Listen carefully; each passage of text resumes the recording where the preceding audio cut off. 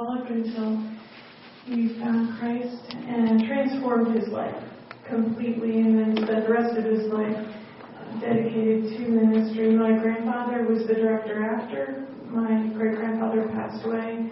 My father was the director after my grandfather. And so I grew up in a beautiful place, 600 acres, horses, 2 lakes, tennis courts, dirt poor. So my classmates didn't really understand. I didn't have the best clothes or anything, but we lived in this place that looked like a country club. There were influences in my life from living at Keswick. Many of them were positive ones. I had all the advantages of riding horses whenever I wanted to, and having the location that was beautiful. We heard all the best speakers come in for the conferences. We heard the message of the Victorious Life. This was a center that was the Victorious Life movement headquarters. What I assimilated and what the underlying message was, unfortunately, was a lot of legalism. You have to do this, you have to do that, you have to act right. You're the daughter of the director, so behave yourself and go to the right schools and go to church every time that the church doors are open, or in my case it was at Keswick, there were services all the time. As a child, people would come to conferences and then they would go, and people would come and work on the staff and then they would leave.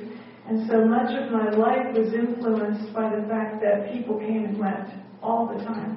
And I would just grow to enjoy someone, become friends, and they would be gone. And I would never hear from them again. So much of my childhood was spent withdrawing and pulling back from the hurt of people that left me all the time. I lived my life in books. Pretty much my mother would limit me to 1 book a day because I read fast and really enjoyed that.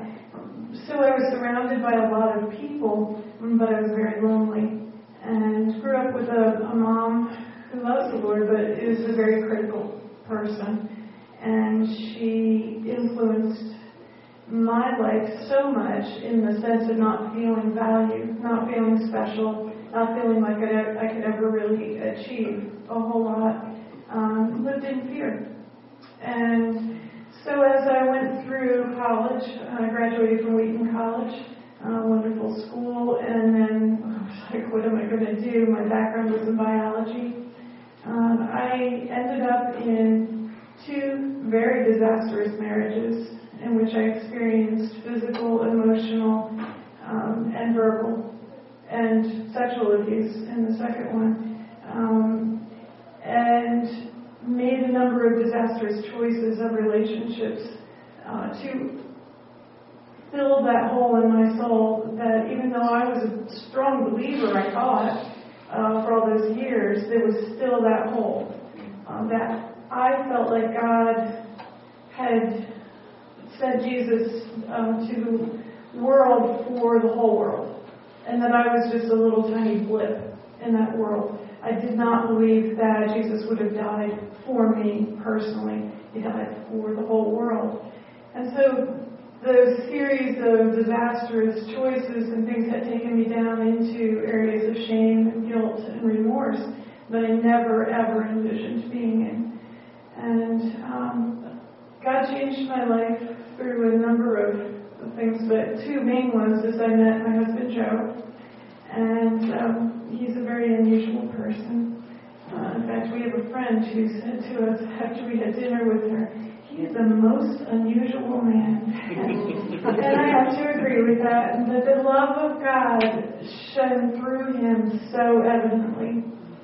And I could see somebody who had been in the dregs at the bottom and who now was completely transformed, and I wanted that. I wanted to know. I knew I was a believer, but I didn't know God in a personal way that felt the love of God.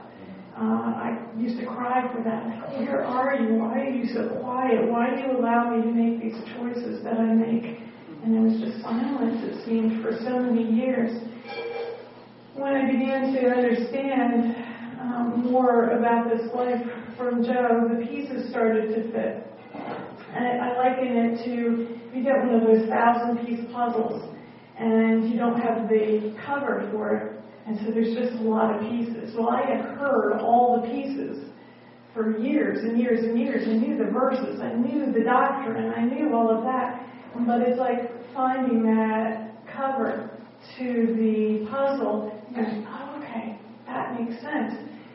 The other aspect of that was then coming to GFI. And when I came here, one of the things that really perked me up and revolutionized my life was hearing the idea of the new past. In 2 Corinthians 5:17, it talks about old things have passed away, behold, all things have become new. And John talked about the new past, and I thought, what in the world is he talking about? I have never heard this before. And as he explained it, it became obvious that it's not that we didn't do those things, but we are no longer identified by those things. Amen. And that was like a burden rolled off my back. I did not have to be identified by the fact that I had been divorced twice or that I had made wrong choices. That was not my identity. My identity was in Christ. I was a princess of God. And that I knew for the first time probably in my whole life that God loved me. And that was revolutionary. And God has not only changed my life, but He has allowed us the privilege of going into ministry with Him, joining Him where He is working. And so we are field staff with Grace Fellowship. Joe talked about some of the projects that we do with Excel project, but one of the areas that he has really blessed me to be a part of is working with women who have children in addiction. And we have a ministry division that we call Love Them to Life. You know, we talk about we love our kids to death. Oh, I would do anything for my kids. I just love them so much. I love them to death. No, we want to love them to life. And what does that mean? How do we as moms who have kids in addiction, and we end up being oftentimes the chief enablers of our kids. We do that because we've nurtured them our whole lives. And so it seems like we're nurturing them, we're helping them get out of trouble, and what we're doing is we're killing them. And so we are starting a ministry of support groups in churches, working on a curriculum right now, which is nearing completion. Thank you, Lord.